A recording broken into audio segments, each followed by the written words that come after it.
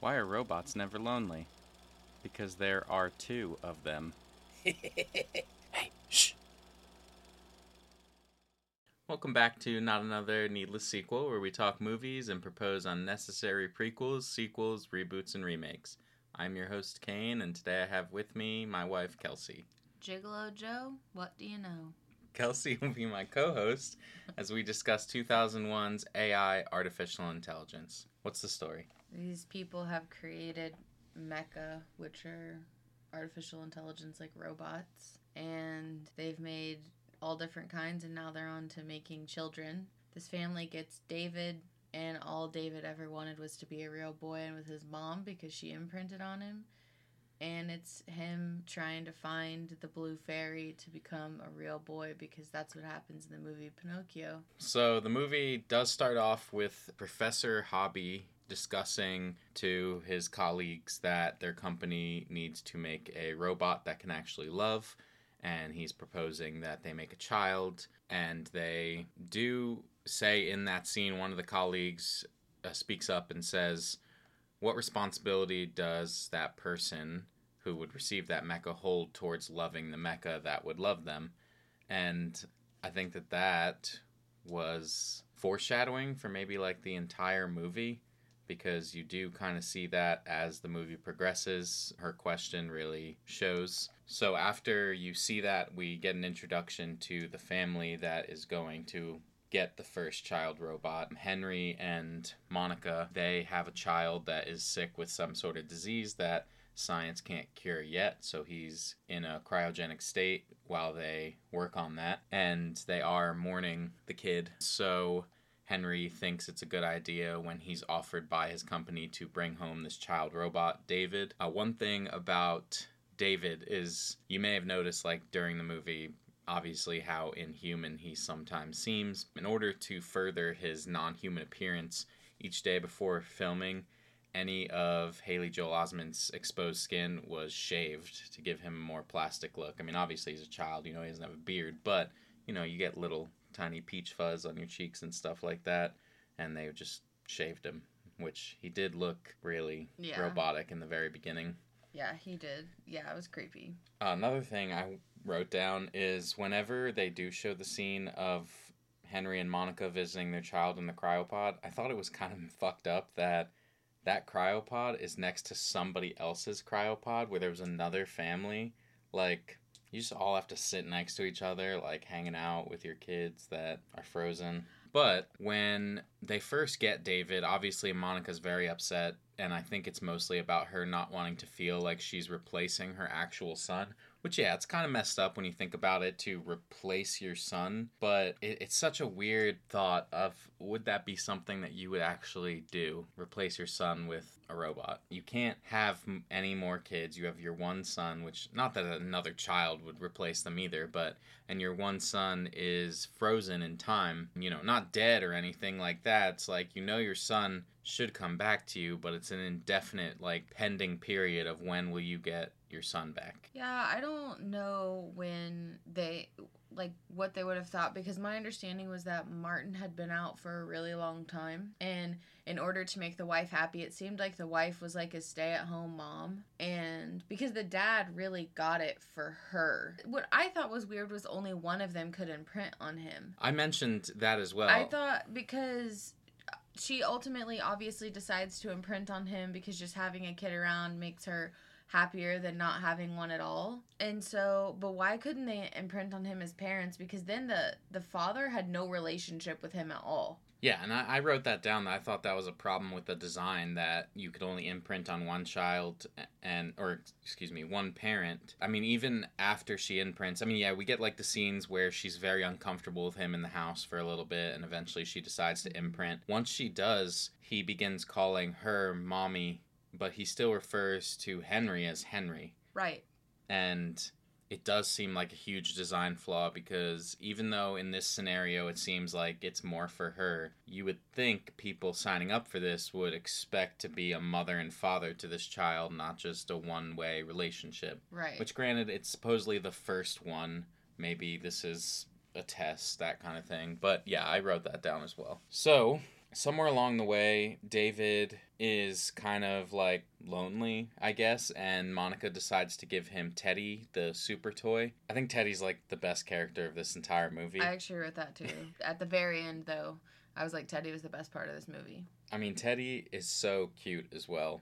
Yeah. Like the way he moves, and he actually is like an actual robot that they worked on making. I mean, obviously they had to do their own stuff along the way. It's not like he was a walking, talking robot, but they worked super hard to make him look realistic in a sense. He did look realistic, I thought. Yeah, when he would walk and stuff, it definitely seemed, you know, you could tell it wasn't CGI. But Teddy is essentially a robot as well that becomes David's friend, and it was Martin's toy. Yes. Shortly after that, Martin is returned home. I guess they found the cure to his disease. They were able to treat it from home from this point on, whatever. Martin comes home. I have a comment about Martin coming home. So, you know when Martin comes home and he miraculously wakes up, he looks half dead with the way that he's like all slumped over. And like at this point of the movie, I still thought, because I'd never seen this movie prior to this, so everybody knows, I thought David was going to be so evil. And it took a very dark and depressing turn. So I wrote down, you know, the way he's slumping, they should know David ain't gonna like that with him around. But clearly things did not end up that way. Well, we don't know, I guess, how the cryogenic stuff works. So when Martin returns home, I guess a little bit of time passes and he's up and about. He's accustomed to the house again and he's hanging out with David. He kind of seems like an asshole right off the bat because the first scene you see him awake and moving, he grabs Teddy by like the ear and starts lifting him up and dragging him across the room. And Teddy says, "Martin, no." And he puts him down and he says, "We're gonna call him and see who he comes to first." And he makes David participate in that. I also think that scene's funny because when Monica comes in the room, Teddy says, "Mommy," and runs towards Monica. Yeah, which is weird, right? Well, I think he was just trying to get out of the situation, but Monica's like, "Are they torturing you, Teddy?" And it's like, yes, Martin is torturing me. Yes. Martin was the worst character of this entire movie. He should have stayed frozen. So Martin after that is trying to get David to break a toy that he has, which oddly enough is actually an amphibicopter toy, which is something that comes up in the movie later. But he's like, "You should break this. They look better in pieces." And David's like, "I can't." And then later on, they're eating at the table. David doesn't eat, but he sits at the table with them and he kind of imitates them eating. He doesn't have food on his plate. He just has a fork or spoon and a plate and sits there doing the movements. Martin decides to kind of antagonize him about that. He puts food in his mouth, shows it to him, chews it, swallows it, shows it to him that it's gone. He's like, you know, "You can't do this." And David, I guess, gets upset and he decides he's going to try and eat. And they start having like this contest of who can shove the most spinach in their mouth all of a sudden. And what a gross food to pick. I know. Why couldn't they have picked like mashed potatoes? I don't know. Like, what a gross food to just shove in your mouth. I know, but David ultimately gets damaged, which Teddy tries to save him in that moment as well. Teddy stops him when he's going to grab the spinach and says, "David, you'll break." And Teddy's kind of like the voice of reason through much of the movie. Mm-hmm. I mean, in the sense that this is a Pinocchio-type story, Teddy's very much the Jiminy Cricket for David. And so, anyway, David gets kind of fixed. They have to remove the spinach from his insides, which I kind of question that, because why would he have an opening in his mouth that would go down to there? You think his mouth would be a closed just Ooh, that's hole, a good right? thought that I didn't have. Which, I mean, you know, what do I know about designing a robot? Maybe they had to have something, but I probably would have closed that off so that nothing could happen there. Right. Anyway, you are seeing this progression of Martin manipulating David and them not getting along. You even see where Martin brings a storybook to Monica to read to the two of them. And it's the story of Pinocchio. And he kind of has a shitty smile on his face when he says, like, David's gonna love it. And you almost see that he thinks this is going to affect David because it's a story about who's a real boy and who's, you know, not.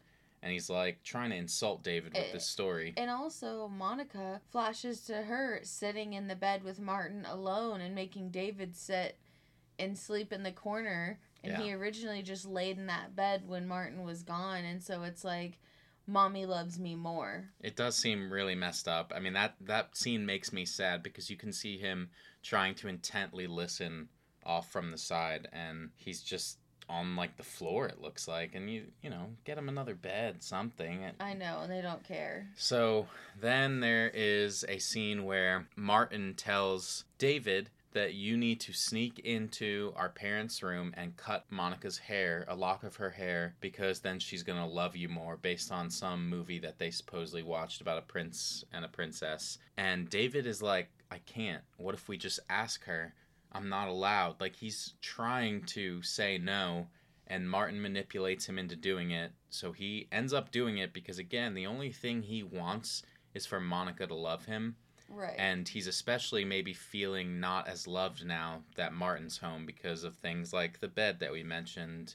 The storybook makes him feel like he's not a real boy, especially compared to Martin. He wants to be able to eat. Yeah, he can't eat, things like that. And so he sneaks into Monica and Henry's room with a pair of scissors. She wakes up as the scissors are right there near her face, and Henry wakes up as well. Henry, of course, freaks out, is grabbing David, shaking him. They think that he was maybe trying to hurt her. And the next scene is the birthday party for Martin, and Henry is basically telling Monica, like, we need to get rid of him. Monica says, no, you know, he wasn't trying to hurt me. And she's trying to stand up for him, but Henry is pretty against him at this point, which there's scenes earlier that again show the disconnect between Henry and David, where Henry's not his father. But it doesn't make sense because Henry was pushing for them to get him in the first place. Yes, and now that Martin's home, Henry definitely just wants to get rid of him. Monica, while she doesn't show him the same love, she definitely at least tried to keep them both. She still felt something for David. Yeah. But during this birthday party, I mean, this, like, I mentioned to you while I was rewatching this movie that it is just such a depressingly sad and somber story. I don't know, like, even this scene, before everything goes wrong, David comes out to Martin with some box and says, "Happy birthday, Martin, I made you this." And we don't get to see what that is. But the fact that even after he was manipulated for the hair cutting, the spinach thing, all of that, he's still trying to befriend Martin and made him some kind of present. And it's just really sad that Martin doesn't give a fuck about him. But Martin's friends are in the pool. They get out and they're super interested in this robot. They mention that robots have some kind of damage avoidance system where they know whether or not they're being hurt, even though they don't have feelings. It's so they don't damage themselves, basically. And they take a knife, which, why do you have a knife out at this kid's party? Why? I know, and where did he pull it from? Because they were just in the pool. The birthday cake table, I guess. Oh, that's right. It was dirty with icing. You're right. And so he takes the knife and he starts shoving it into David's arm. David's reaction, based on his AI, tells him that you're in danger. He grabs Martin, which is the closest thing to family he has near him, and says, "Keep me safe, Martin." And he's backing up, not realizing he's backing up into the pool with Martin, and they fall into the pool and they sink down to the bottom. Several men jump into the pool to retrieve Martin, and they leave David at the bottom, which I get, David can breathe, but at the same time, they spend so much time separating David's arms off of Martin when David is shown to not weigh any more than a normal child. In fact, one of the lines for the movie, like the taglines, say David is 11 years old. David weighs 60 pounds. So it would have been easier, especially since there was 2 to 3 men down there, to just lift them both. Exactly. You would have gotten them out of the water sooner, but you made this point to treat David less than human and separate him from Martin and leave him there. I think it's all just showing what this movie is coming to a head, which we see later, that humans don't treat mecha the same way, and they look down upon them and just see them as like toys and garbage. Yeah, and they do mention that early in the movie when they're discussing making a child who can love. They say that there is a divide between mecha and... They say mecha and Orga, and that people don't have all this love for robots. Not everybody does. But after this event, Henry pretty much has the final say in this and sends Monica to get rid of David. So Monica goes to see David and says that, you know, we're going to go for a drive in the country. She's supposed to bring him back to the company that made him, but she was told if she ever returns him due to the imprinting process, it can only be done like once, that he would be destroyed. Mm-hmm. On the way there, she can't do it. She still has some kind of love for him, and she pulls over into a forest clearing and abandons him. And Teddy, which I feel like the Teddy thing was an act of love towards David and leaving him with someone, like some friend, someone to talk to. Yeah. But it's such a depressing scene, seeing him beg her to please not leave him there. He says he's sorry for cutting her hair. He's sorry for hurting Martin. He's sorry he's not a real boy. He even says, if I can find the blue fairy and become a real boy, can I come home? Like, he doesn't understand that's not a real thing. He's going based on the story of Pinocchio, and it's so depressing. It's the end of the first act of the movie, basically. Right. And the next thing we get as he's abandoned in the forest is an introduction to another mecha, Gigolo Joe, who is a male prostitute robot. It pans to him, like, being with a woman who's like, I've never been with your kind before. Mm-hmm. But the cringiest line of the movie came at this moment. And he says, once you're with a lover robot, you'll never want a real man again. Yeah. I felt so uncomfortable in that moment. Well, yeah, but I guess if the robots are this advanced, you would think, like, this robot is only gonna care about your needs, and that's it. And you don't have to worry about disease.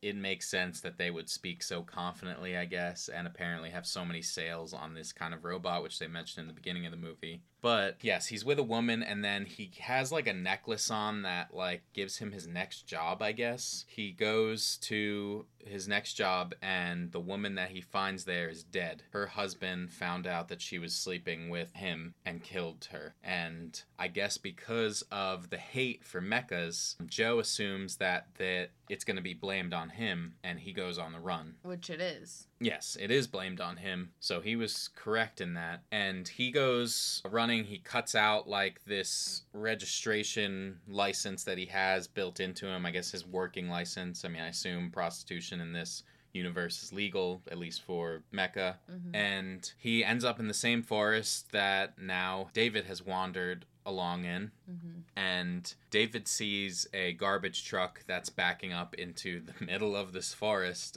and dumping just old pieces of different mechas.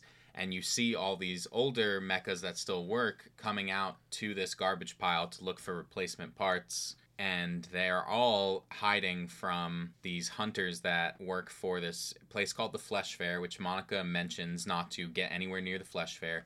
The Flesh Fair is like a fair where they just destroy robots because these are all people there that hate robots. David does get captured along with Gigolo Joe and all the other robots they see there. It made me sad when he was getting captured and he was holding on to Teddy. I thought Teddy was going to break for real in that point because he's holding him and Teddy says, I'll break. And he lets him go, which I don't know if he meant if you keep holding me and then let me go, I'll break. So you need to, like, let me go now. Or I'm not sure what he meant, but he didn't die from that fall. He follows this, like, moon air balloon they have that captured all of them, and they get to the Flesh Fair. And the thing about the Flesh Fair, it shows a lot of different mechas where you at first only saw, like, David. And I thought, like, they looked pretty good for an older movie. Like... Yeah, I agree. I thought the CGI was good in this movie. Yeah, and so I thought, I mean, obviously a lot of them look creepy, but it's like on purpose. It's not like they were badly done. So Stan Winston said the mechas were unlike anything audiences had seen before, and we were able to do it by using all the available technologies. From live-action puppetry to traditional makeups and practical/CGI hybrid approaches, the Stan Winston studio robot makers pushed themselves to brand new levels of innovation. So they used all the tricks in the book basically to get them to look this good. And it pays off. I mean, because this many years later, it still looks really good. I thought the movie still looked good. That was not why I docked points off of it in my overall score, I will say. Well... Now I know you didn't give it a perfect score. So... I did not. During this Flesh Fair, they realize that David is a child. They're confused because there is no children mechas as far as anybody knows up until this point. And they try, and one of the guys tries to pull him out of there, but, you know, Mad Eye Moody is there, and he's like, fuck that, we're gonna destroy this kid. And he brings him out onto stage with all the people watching. And Gigolo Joe.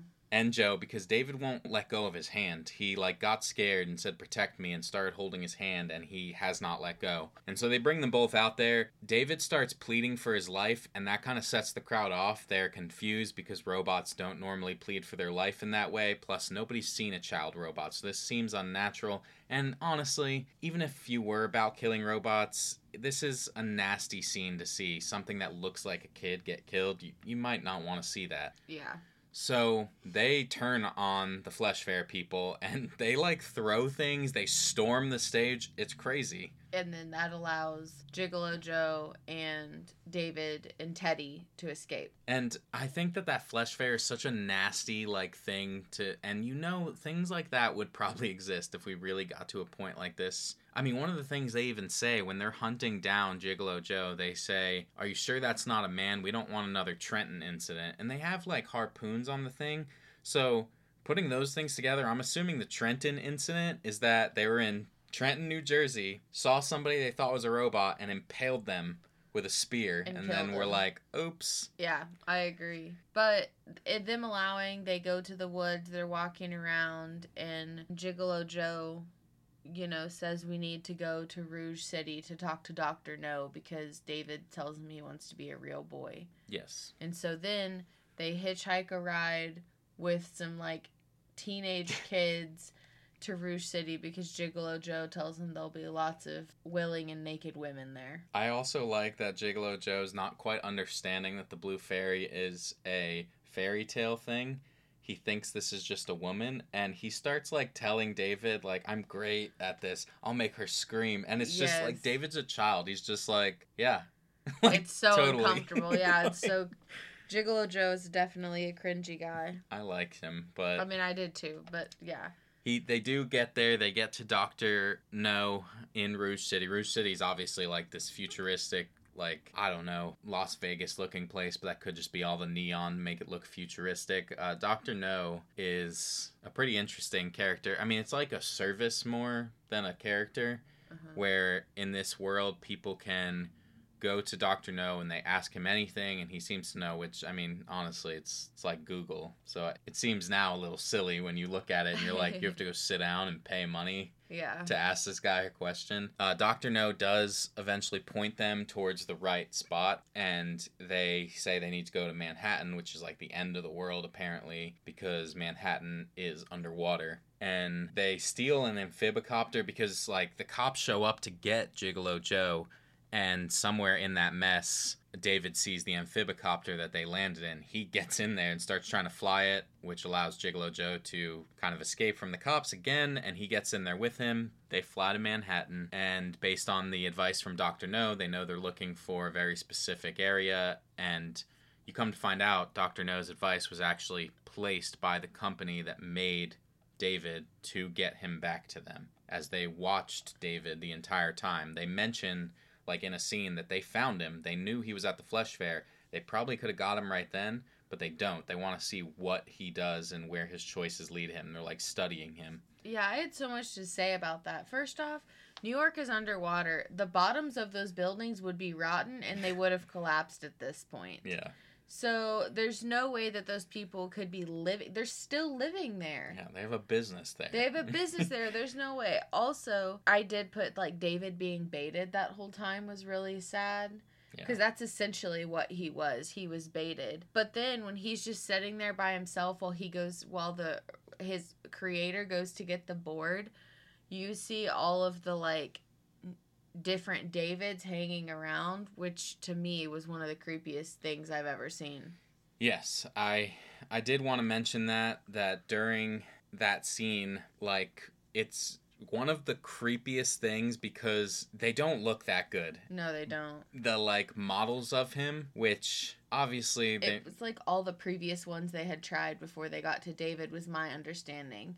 Because it was either that or was the next models, like they were building them. Well, but then you see the ones that they're already in the boxes. Yes. So it was like, I don't know why those other ones were hanging. And it has to be an existential crisis for David because he's told the entire time, even though he knows he's a mecha, he's told time and time again, you're unique, you're special. And you kind of see that you're not at this point and that you're nothing. And based on... Except a toy to these people. Yes, and this is all based on Dr. Hobby, or Professor Hobby, who made David based on his child that he actually lost. Now, Professor Hobby, he's played by William Hurt, who, if you don't know him, he recently passed away. William Hurt, of course, played Secretary of State Thaddeus Thunderbolt Ross in Captain America Civil War, which that movie featured Tom Holland as Spider-Man. Now, you might know that Tom Holland starred in 2017's Spider-Man Homecoming, which featured Donald Glover as Aaron Davis. And Donald Glover, of course, wore Spider-Man pajamas in his TV show Community. And the comic book writer Brian Michael Bendis describes that image of Donald Glover in the Spider-Man pajamas as one of the major inspirations for the creation of the character Miles Morales. I wish everyone could see my face because he's just inserting this wherever he can. Wherever he can. Donald This Glover has absolutely nothing to do with this movie at all. He also voiced Miles Morales in Disney's Ultimate Spider-Man cartoon series, and most recently, spoiler alert, he appeared in Spider-Man Across the Spider-Verse, which is a movie about Miles Morales. So y'all should go check out our Into the Spider-Verse episode.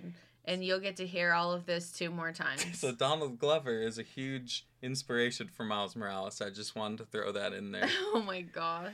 So after this existential crisis from William Hurt, David decides to kill himself. He pulls a Tommen off that building. Am Yeah. I right? Which...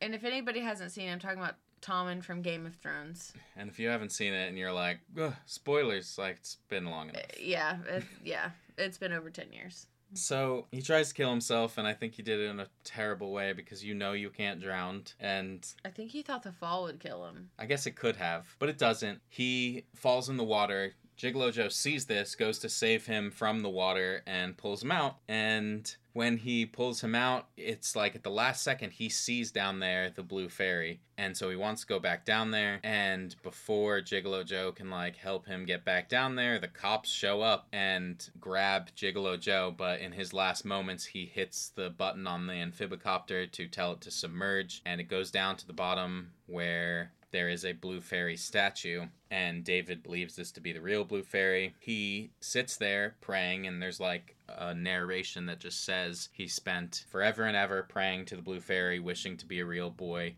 and eventually the ocean freezes over, also freezing David and Teddy in the amphibicopter, and 2,000 years pass. And 2,000 years later, a super advanced civilization of robots now are the only inhabitants of Earth, and they uncover David. They read his memory. He's important to them because these robots that we're seeing have never met a human being, but David has. So in a sense, that's their creators that they have never seen. So it's, super serious to them, and they want to, like, give David whatever he wants, and David, again, just wants to be a real boy. He wants to see Monica again. They can't make him a real boy, and they say they can't bring Monica back because they need, like, DNA to bring her back. Luckily, Teddy, being the best sidekick ever, saved that lock of hair from Monica all those years ago when he cut her hair off. And they're able to bring Monica back, but they said that the process of bringing her back, she can only exist for 1 more day. And after that, when she goes to sleep, she will be dead again. He has his 1 more day with Monica. It's super fucking depressing. I mean, in a, nice way, I guess. That he's getting his final day with her where he finally got to just be her son. And one thing about that scene is actually David doesn't blink the entire movie, which was something that Haley Joel Osment actually said to Steven Spielberg. I think maybe my character shouldn't blink because I'm a robot. And they went with that, but he doesn't blink until this scene. When they're having this 1 more day, he starts blinking, and it's when he's, like, perceived as a real boy, which I think is kind of the point of the scene, is, obviously they couldn't turn him into a real boy, but this is like his real boy moment, and he does then seemingly die. What about Teddy, though? Teddy just crawls up there and sits. Yeah, I think Teddy just had the worst ending of all, where he was just like, I guess I have nobody now. I guess he had the super advanced robots, but... Yeah. Teddy was... It was a depressing movie, and Teddy was the best part of it. End of story. I do think this movie overall is depressing, but I think this movie says so much, and it's a modern-day Pinocchio in a way that not a lot of people could have done. I mean... I agree. I think it's a very impressive movie, and I felt very conflicted in trying to give it a rating or even talk about it. I wasn't sure how I felt about the movie. Ultimately, I ended on giving it a 4 out of 5. I gave it a 3.7, so not too far behind you, honestly. And it didn't have anything to do with the CGI or anything like that. It was just so sad. Yeah. And, like, I mean, that's not why I gave it a 3.7. There's, obviously, we've talked about, like, some of the holes that it has and things like that. But I did like it. It was a good movie. Okay, so this time I don't have a game for you today because... Boo! Boo! I know. Well, I thought I'd be clever and ask an AI to write a game for the podcast. And the AI was like, do a game where you give somebody trivia and make them guess what movie it's from. And I was like, that's a terrible game, AI. I don't want that. So artificial intelligence, eh? I know. What I did is I had the AI write its own sequel of this movie that will compare to ours. This is the first 3-way sequel. Us versus this Well, I already AI. know mine's going to be the best. I'll read the AIs and then you can give yours. The AI titled it AI Rebooted. Oh, okay.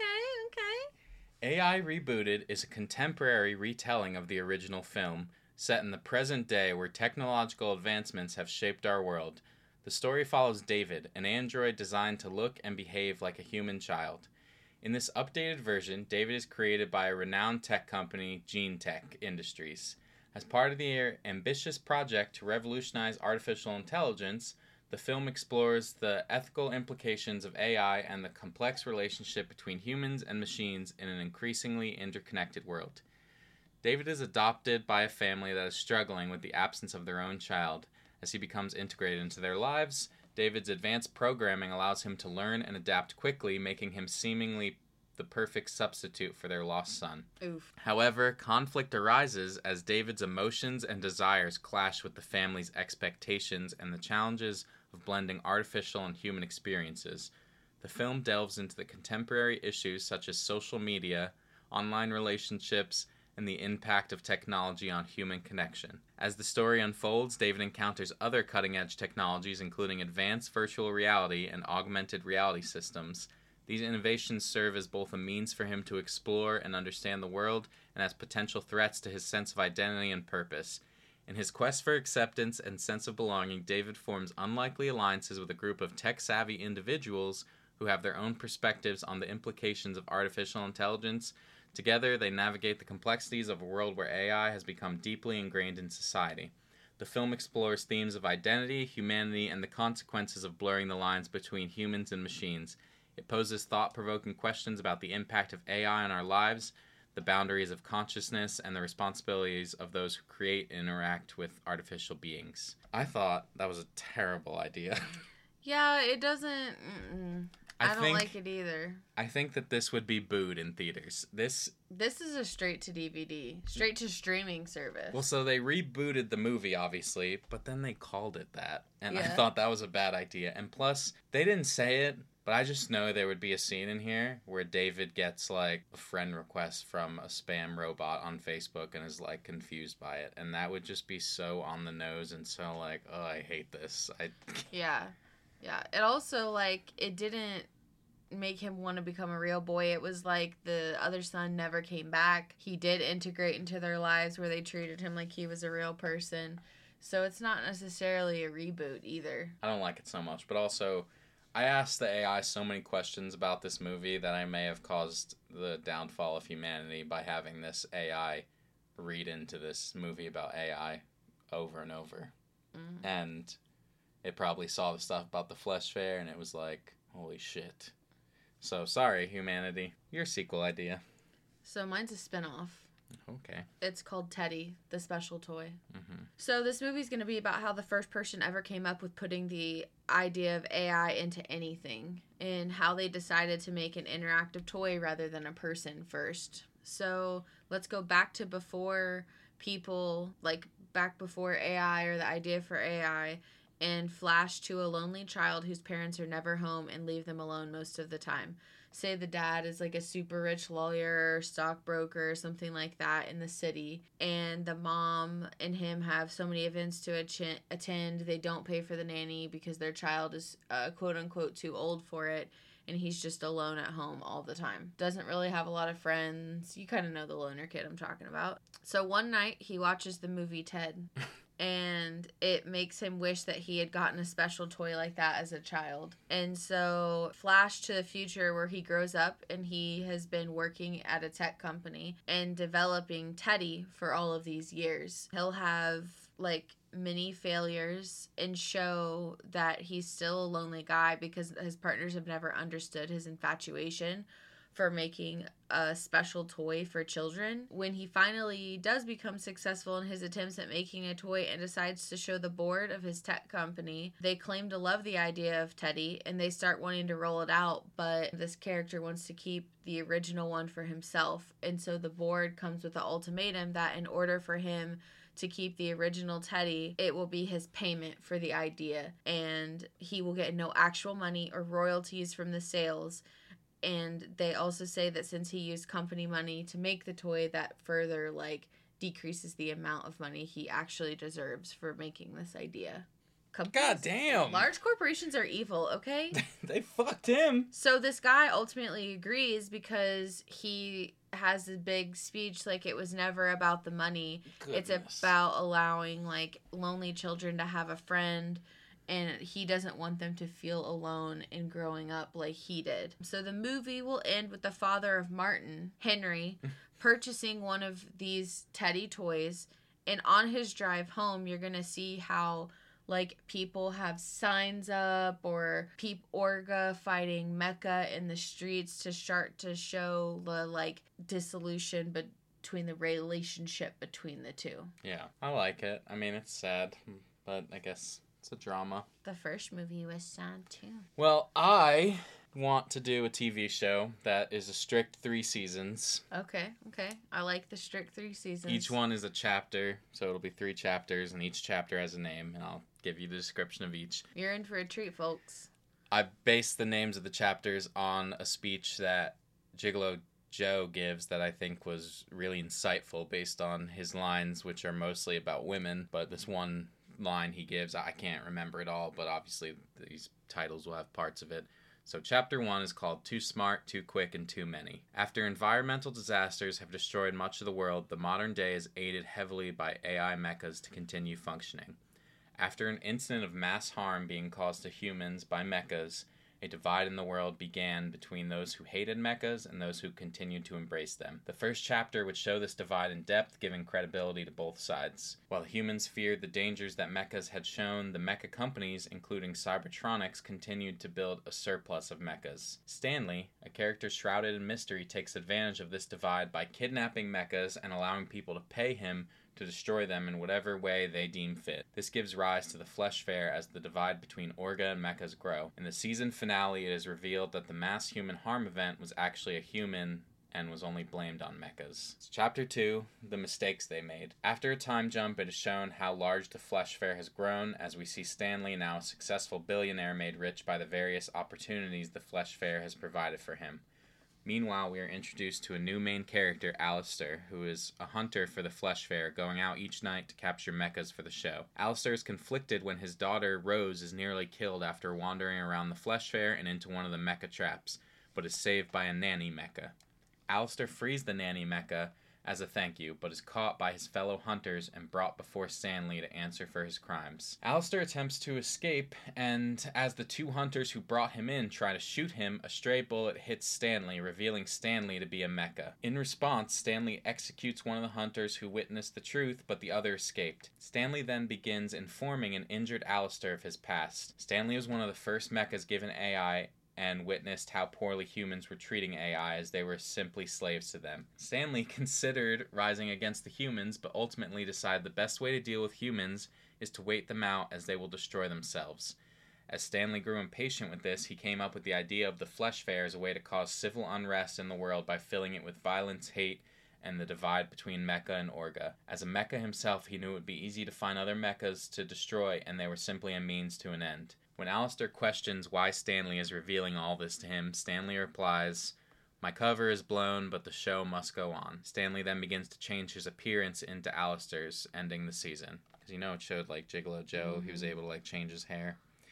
Final chapter, chapter 3, All That Will Be Left Is Us. The final season has another time jump and takes place after the events of the movie. Stanley, still disguised as Alistair, now runs the Flesh Fair, and it is believed that Alistair killed Stanley. Stanley has grown tired of waiting, and after companies began shipping out models of mecha children designed to love, he is worried the Orgas and Mechas may unite, and the divide between them will be closed as humans learn to love Mechas. Stanley has decided to take the Flesh Fair on the road as a cover for his plan to bring a string of terrorist attacks on the world that will appear to be caused by several Mechas, causing the humans to fear them once again. However, Alistair's daughter, Rose, has always known something was not right with her father since the day he allegedly killed Stanley, and has recently found proof in an old destroyed mecha which recorded the events of the second season. Rose is successful in stopping Stanley, but once it is revealed that Stanley has been disguised as Alistair for all these years, the world is thrown into chaos as humans begin to distrust other humans, believing they could be mechas in disguise. As years go by, humans wage war on one another as a result of the mistrust between humans.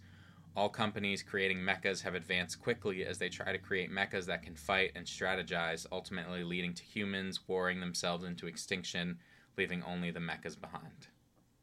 Which would be eventually the advanced ones that would find David. Don't you work? What do you mean, don't I work? What a good sequel, man. Or, like, whatever it is. Man, mine is absolute dog water. No. It is. I was inspired by Gigolo Joe's speech. I'm a busy cat, people. Sequels are my life. Sequels are my life. Well, we still have to go up against the AI, so we'll see what people vote on. Yeah, well, it is not going to be the AI. Mine's second best today, but it ain't last. All right, thank you for making it this far. We hope you enjoyed. If you were able and willing, please share a show with someone, leave us a review, and come back for more next week. If you'd like to vote on whose sequel idea was best, come by our YouTube channel for the polls, or let us know your idea with a comment, tweet, or you can reach us at needlesssequel@gmail.com. Links, as always, will be wherever you are listening. All right, be easy, everyone. We'll see you next week. Bye.